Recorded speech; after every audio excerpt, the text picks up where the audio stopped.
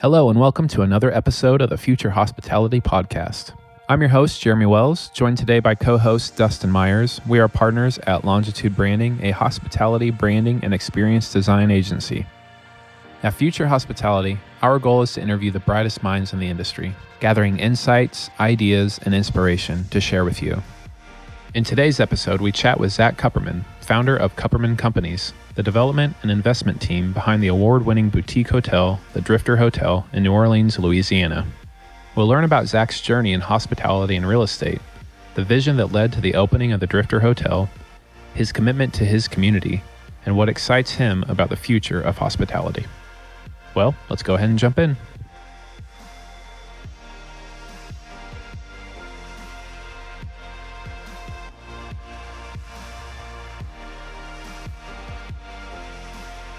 Hey, Zach, thank you so much for joining us today. We're really excited to have you on the podcast.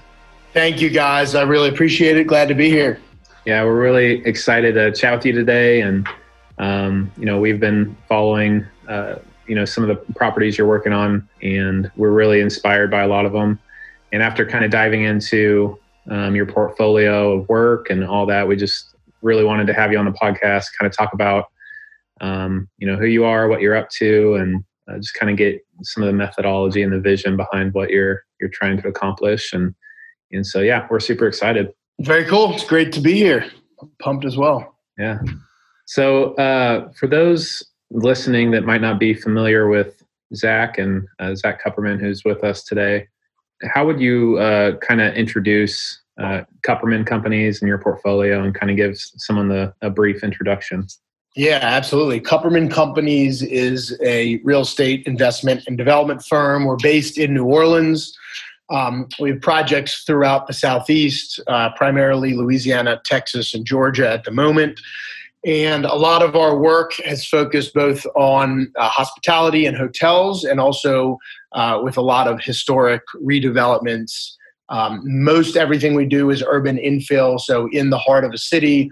A lot of it involves kind of the historic properties and full repositioning of historic venues. That's awesome.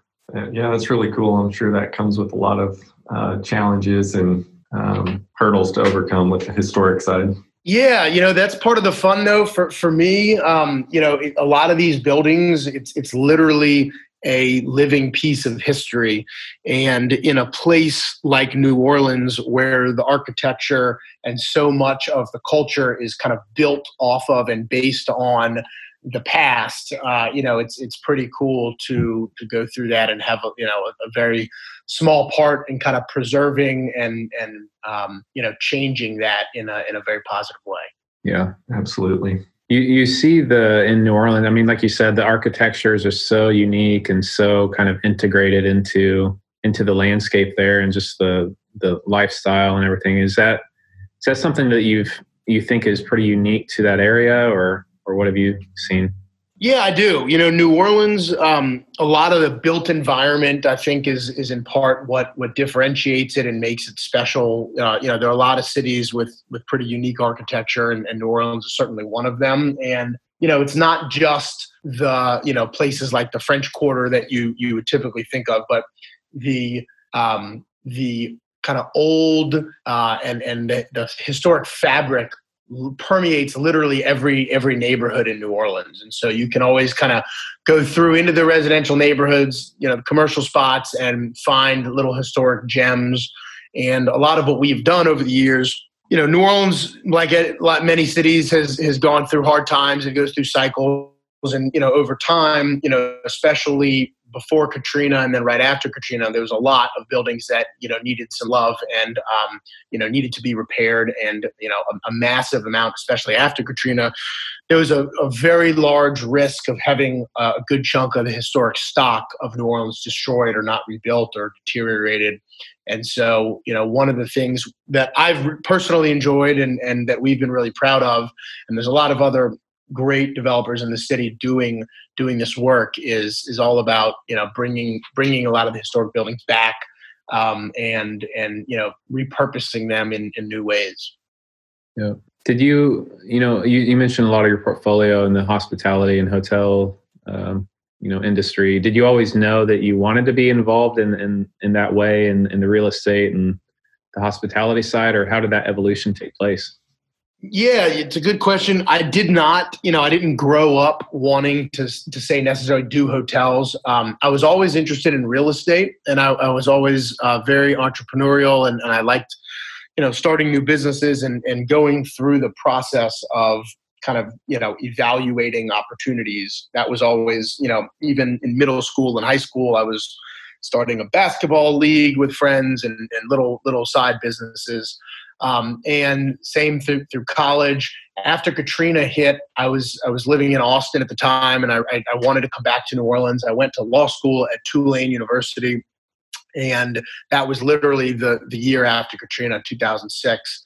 I then worked in a boutique real estate and corporate firm here for about 5 years, doing a lot of real estate legal work, and that was at a time when there was a large influx of state and federal money for rebuilding Katrina, rebuilding the city after Katrina. There was a lot of kind of rebuilding and community work being done. And so I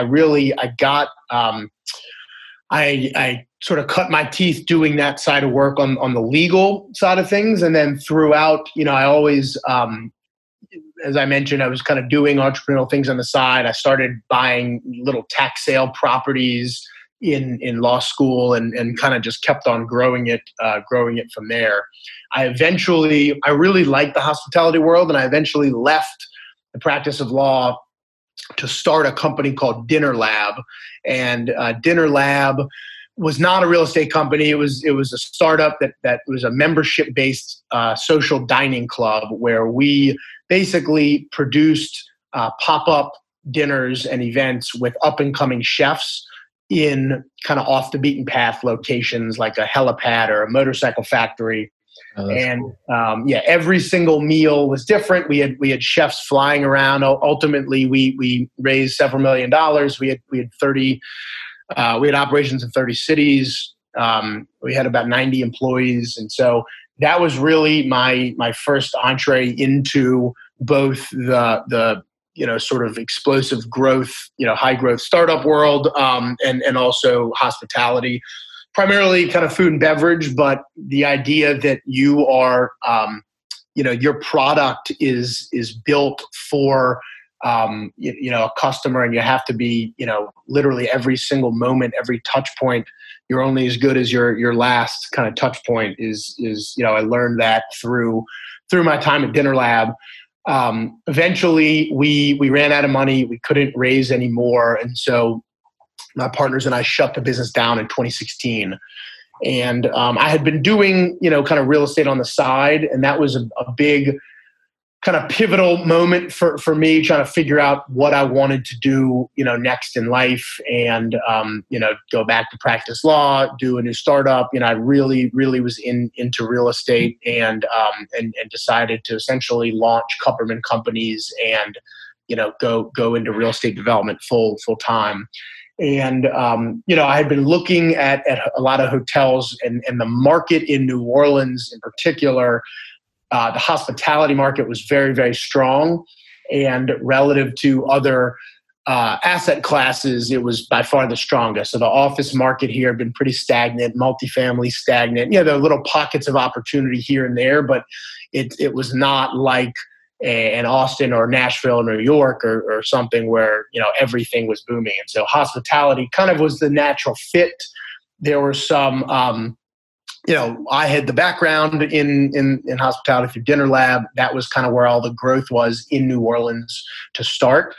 And at that time, the hotel kind of ownership market was in the process of the shift. I didn't know it at the time, but there was a pretty big shift going on from what you had in New Orleans, from a primarily, mom and pop and kind of family office owned hotel market to an institutional hotel market. And so it took me a little while to actually find a deal and close on a deal, because it was kind of the wrong time to be doing it in that a lot, because the market was doing so well. A lot of the family owned assets were selling to national and international institutional buyers. But it worked out, and really the first one that we bought was an old motel on a little stretch called Tulane Avenue, and that eventually became the Drifter. Yeah, that's really cool. It's just a neat story of like the legal background, the food and beverage experience, and then kind of the real estate interest and all of that coming together in hotel and hospitality concepts. The Drifter Hotel is, I think, the first one that we had seen in your portfolio, and just really impressed by it. What were some of the lessons that you learned or hurdles you had to overcome in getting that first property off the ground? There were a lot. I mean, first of all, the location, Tulane Avenue, as I mentioned, is a stretch of the city that more recently was known for prostitution and heroin addicts than any sort of area you'd want to spend a meaningful amount of time. That little stretch is a part of Highway 61, which goes all the way from Chicago down to New Orleans. And at one point, it was the main thoroughfare into downtown New Orleans until I-10 was built in the 60s. And basically from then on, it kind of went downhill. And so this hotel, it was the originally called the Crescent Motel, and it was built in 1958. When motels were popping up all over the place, and it made sense because this, like I mentioned, this was kind of the main thoroughfare into the city. Once the interstate was built, the whole area deteriorated, and when we bought the hotel, it's a motel, and when we bought it, it was known as the Rose Inn. It was an hourly motel. There are kind of two buildings. One is in the exterior corridor, 20 rooms are in that building. And then there was basically a single family home that was completely boarded up, bulletproof glass. There was a pool that was filled in with dirt surrounded by barbed wire. And, we found this old postcard from when it was built, I think in 1962, 4 years after it was built. We found a postcard on eBay and bought it. And that was it. We were able to show and kind of look at what the motel was originally built like, how it was originally built, the design. And so we worked to restore it and bring it back to that. But in terms of the challenges, the main one being this location, in that all the lenders thought we were insane, trying to go do this. And, nobody wanted to give us a loan. That was the big one. We went, there was a bank we had worked with quite a bit. And I have worked with that bank quite a bit. It's Iberia Bank. There's a loan officer there, the vice president, Megan Donnellan, who I have worked with a lot on other deals. And we went to her, and, I think the bank, my guess is that, they didn't say no, but they didn't jump right at the opportunity either. And they passed us around to some other lenders. We went through a lot and eventually came back to Iberia and Megan. I want to give her credit. She fought for us to get this initial loan, and ultimately we were able to get it after kind of a long slog talking to a whole bunch of different lenders. And it was primarily because it was a first time hotel, my partners and I doing an actual hotel, and it was in this location, and it was run down and known as not a particularly good area of town, and certainly not an area for tourists. So I'd say that was the biggest challenge by far. Sure. And have you found, that you mentioned that was your first really jump into the hotel industry and your first hotel for you guys? I mean, has it gotten a lot easier in the properties after that, or have you faced the same challenges? The lending side's gotten easier. My projects have all increased in kind of scale and scope, and they have had each a unique set of challenges. Some of them the same as the Drifter, some of them different. in some respects, it's gotten easier because I know a little bit more what I'm doing. But the projects have all increased in complexity as well. So I'm still learning a lot, and still there's a lot of just new things that pop up on each project that keeps it interesting. Yeah. Yeah, I mean, it sounds like you've been, your whole life has kind of been spent learning and growing, and that's really neat to hear that. Seeing New Orleans going through, Hurricane Katrina back in 2006, and then the housing market collapse a little shortly after, now the pandemic and like the results of that. There's a lot of lessons and things that you've probably seen in that time. What lessons have you been kind of learning, and what's are similar between the pandemic now, Katrina back then, and how have you been pivoting and adjusting? Yeah, definitely. I think there's a few different lessons there.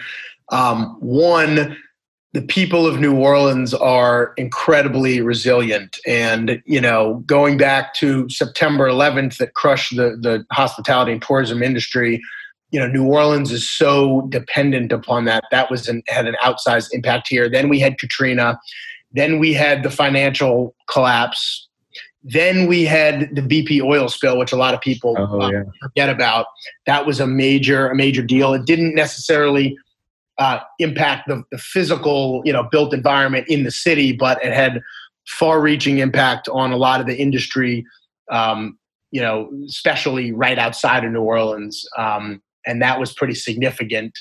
And then, the pandemic. And so, New Orleans keeps getting knocked down. We keep getting, back up. I think in the years since Katrina, Katrina was of course terrible, and lots of people lost their lives, and everything was destroyed, and lost loved ones and loved things. But in the end, I think the silver lining is that for the first time in maybe 40 or 50 years, the city was really, it was an opportunity to look at everything through a fresh lens and say, hey, all this stuff has not been working for decades. We have been in the slow decline since 1965 of our population, and businesses left. And it was really this catalyst to start fresh and rethink. And there was a new wave of civic engagement and optimism. And, I feel up until the pandemic, the last 10 years have really been some of New Orleans' strongest periods of time, where we have seen a lot of growth, not just economic growth, but there's been a diversification in the economy.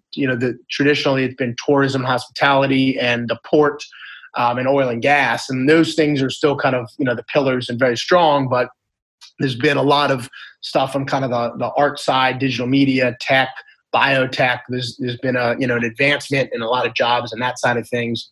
I think public education and crime have always been major issues here, and both have been making really incredible strides. I think last year was the lowest murders we've had in about 45 years.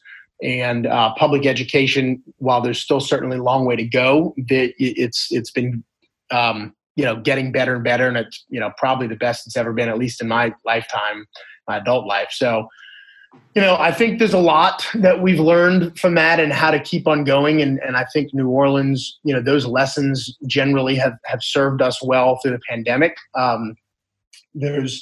I think that the city here has taken a particularly outsized hit because so much of the economy is based on tourism and hospitality. And so we have, an outsized depression relative to other cities in the economy, and, significantly more job loss in those arenas that are not necessarily coming back anytime soon.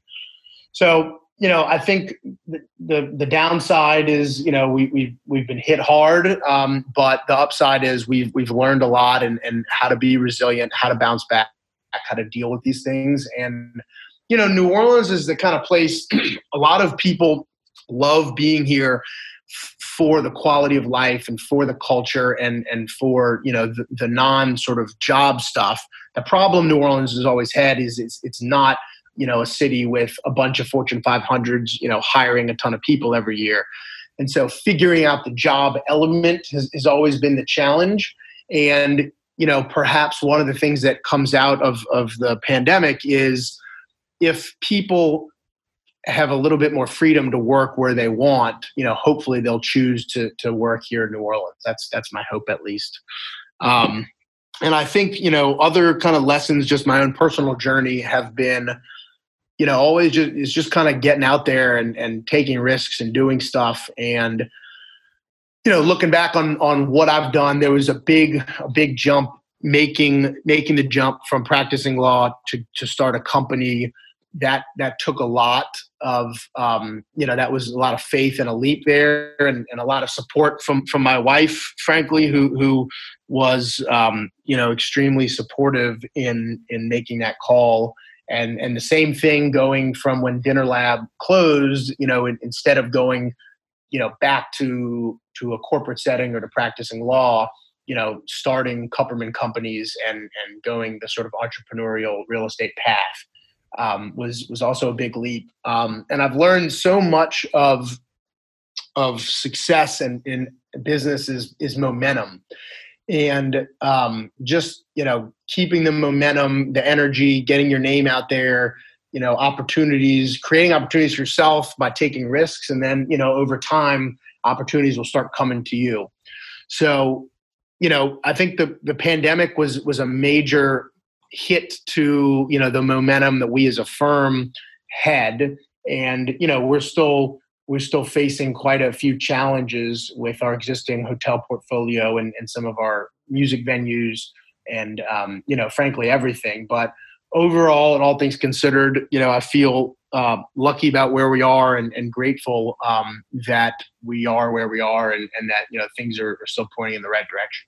Yeah, that's really cool.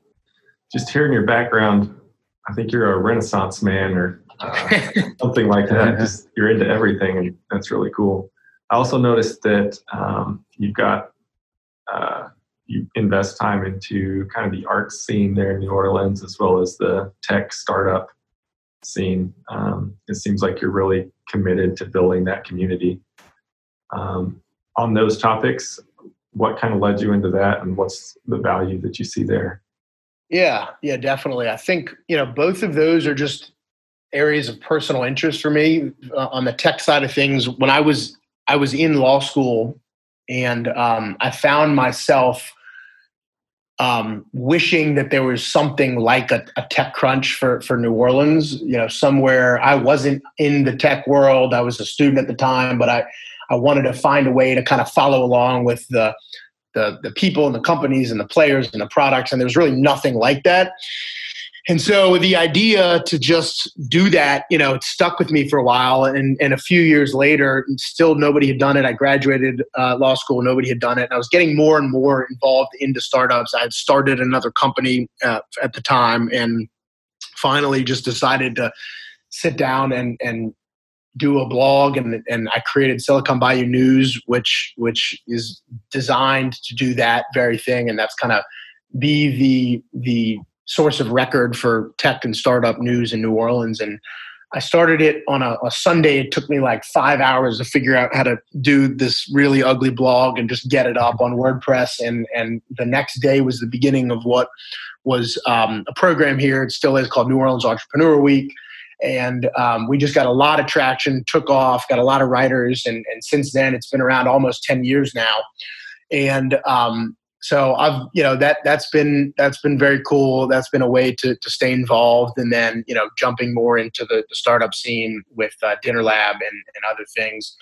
It's an interesting path for the city of New Orleans and the people here to create those jobs and generate wealth and, build a city that, hopefully my kids one day will not just want to live here, but will have the opportunity available to them to stay in New Orleans. So that's interesting to me on that front.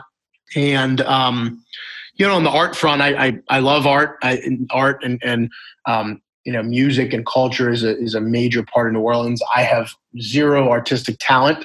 And so the way I find that I can help contribute to that aspect of the city is just supporting it how I can. I'm on the board of a a school here called NOCA, which is the New Orleans Center for Creative Arts. It's a public high school that supports and has this really incredible curriculum. You can be a full-time student there, or you can go to a different public high school, but spend a portion of your day there. There's a lot of really incredible tracks to go down. I would describe it as unusual for a high school curriculum. There's a whole culinary program. There's a lot of art, music, instruments. There's a big aspect on that. And I've really enjoyed helping and participating on that side of thing. And that NOCA's produced some pretty incredibly well-known folks out there, Trombone Shorty and John Baptiste, and there's a lot of well-known artists, musicians throughout the country that have come out of NOCA.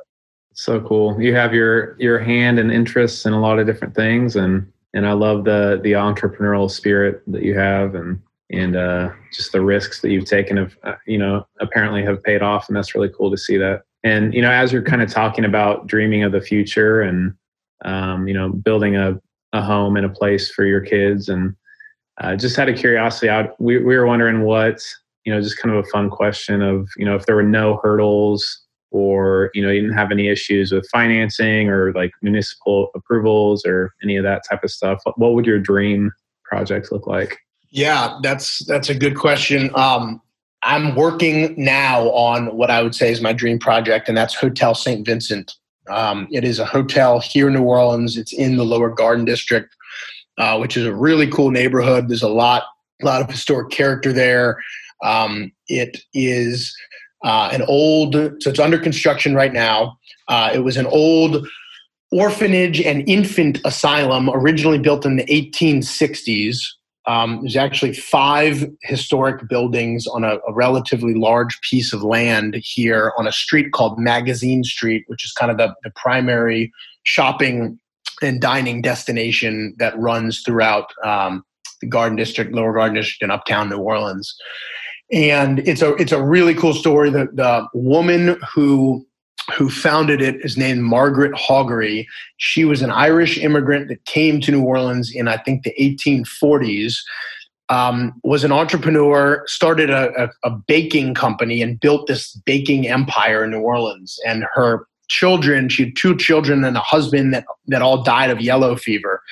And she donated the money in the early 1860s to start the St. Vincent's Infant Asylum. And the original building was built in 1864, and it was basically a place for children to go with yellow fever. And over the years, it has served a variety of kind of similar purposes, from an orphanage to a birthing center to kind of a charity birthing center and home for unwed mothers. And over the years, just kind of has always been something like that, until the gentleman we bought the building from, he converted it into kind of a rundown hostel in the early 90s. And my partners and I, we had been trying to buy the building literally for years, and finally were able to get it under contract in 2016.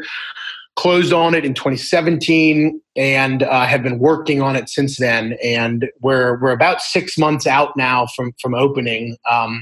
So that is my dream project. It's a very, very cool series of historic buildings on an amazing street, Magazine Street, in one of the best neighborhoods in the city, the Lower Garden District.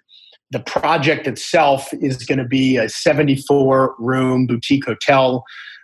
There are 5 buildings, 74 rooms. There's going to be 3 bars, 2 restaurants. There's a membership swim club element to it. And then there's 1 new construction building that we're building that'll be an event center for receptions and some back-of-house space. And the team we have has really just been an incredible team we put together. My partners in the deal and the designers on the project are Liz Lambert and Larry McGuire, who are both out of Austin, Texas, and have done plenty in the hotel world and food and beverage world before. We've got a great local architect, Metro Studio, that's done a lot of hospitality work. our landscape group, Vita, is out of Costa Rica, and they actually worked with us on the Drifter and did an incredible job. And so it's really this whole, the team is really incredible. The project's incredible. And very excited to get that one open. That sounds amazing. So much history and just texture to pull from as you build out that brand. That's going to be awesome. Can't wait to see how it all comes out. Yes. Yeah. And that's been a long slog. We first looked at that building, I think in 2011, and finally got it closed 2017. And then it took a lot to finance, and same kind of story. A lot of lenders, said no. Finally we were able to work out a deal, and it's actually the same lender who I worked with on the Drifter. They've been incredibly good partners. Iberia Bank, which is now part of First Horizon Bank, and they, I can't say enough about the partnership we have with them. They've been really incredible through the whole process, and there's a big tax credit element to the historic restoration of this one. So a lot of what we're doing on the interior is bringing the buildings kind of back to the really preserving the historic fabric and enhancing it, but doing it in a way that sort of keeps all of the real historic elements of the building in place. And the big tax credit element, state and federal historic tax credits, was necessary to get the project done. Otherwise, it would have been too challenging without that. So I'm really, really excited. New Orleans, for all of the amazing hotels and such an emphasis on hospitality, it's only been very recently and is still few and far between for the type of hotels that I really enjoy, the kind of lifestyle properties, not necessarily chains, but interesting stuff in New Orleans. And so it's only been recently that a few of these have popped up, and there's some great examples out there that, in addition to the Drifter, Hotel Peter and Paul in the Marigny is a pretty incredible one. There's a new one that opened on St. Charles Avenue called the Hotel Chloe. So those are there, but St. Vincent's is designed to really push things forward in New Orleans that the hotels really don't have a similar product coming online. So we're really excited about that. That's really cool. So I know St. Vincent's will be a huge emphasis for you guys in the next 6 months. Do you have any other projects or initiatives for Kupperman companies that you're looking forward to in the near future? We do. We've got a pretty full pipeline of a bunch of really exciting stuff. There's one project in the heart of the French Quarter on Royal Street that we closed on in May, and we're very excited about that one. We haven't quite announced what that is, but it's going to be kind of a boutique retail and F&B project that the type of product does not exist in New Orleans at all. And Royal Street, for those of y'all that don't know, that's the main sort of high-end shopping street in the French Quarter. All of the really incredible antique and even more than antiques, like antiquities and incredible art. All that's the main street where everything, all the real high end and authentic stuff is sold in the French Quarter. So we're really excited. The building itself was actually the home of Zachary Taylor, who's the 12th president of the United States, and the building literally goes back 200 plus years. It's an incredible, very cool building. Same type of thing. It had the owners of it. Downstairs was leased to an antique shop, but the rest of the building and the upper floors had kind of just the family that owned it didn't put any money into it, and there's really this incredible carriageway and courtyard that we're really excited about restoring. So that's one of them, and then another is this project uptown that's going to be a new multifamily project we're working on that's going to involve some micro units and some technology features that would be the first of its kind in Louisiana. So both of those we're very excited about. It's really cool. Well, super exciting to hear about the upcoming future for you guys. And and can't wait to see how it all plays out. And appreciate, Zach, you spending some time with us. What's a good way for people to check you guys out online? Yeah, you can find us at kuppermancompanies.com. It's my last name, Kupperman, companies.com. Cool. Well, Zach, appreciate you taking the time, and we really enjoyed the conversation, and look forward to continuing it and seeing what's ahead for you guys. Yes, Jeremy, thank you so much. Really appreciate it. This has been incredible. And thank you very much. Thanks, Zach. Awesome. Thanks. I hope you enjoyed today's episode of Future Hospitality Podcast. If you enjoyed today's topic and episode, please leave us a review. You can also find us on Instagram at Future Hospitality and on Facebook by searching for Future Hospitality.